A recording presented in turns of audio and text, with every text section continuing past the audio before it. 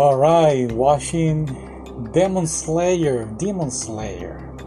And what is it not to like about this anime? It's beautiful.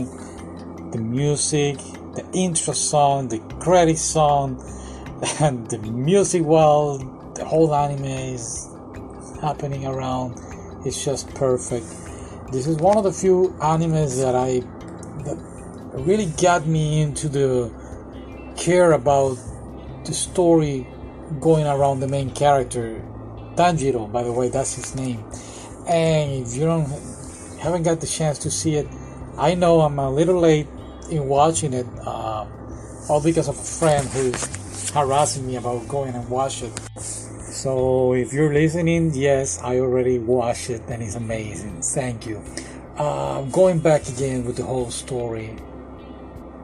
Basically that's it. It's just a guy who slays demons, but it's actually, you get to know him from the beginning of the story. I mean, his story. He's a nobody, he's just a regular kid, and he gets trained to become this demon slayer. And he's,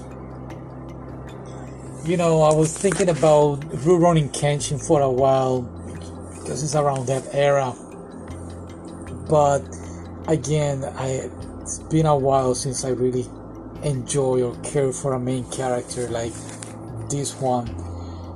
I don't know if it is the storyline or the background music or the whole emotions going on, like he finally getting to achieve his first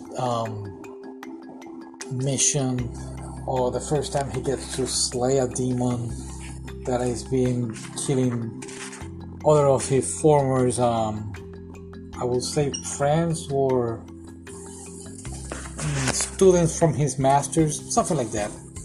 But a lot of things going on with this anime, especially the film. And I guess I'm gonna do a podcast whenever I get the chance to see the movie. But again, if you have not seen it, it's just the colors, the music, sounds, the storyline is just perfect. And yeah, thank you for listening, and I'll see you next time.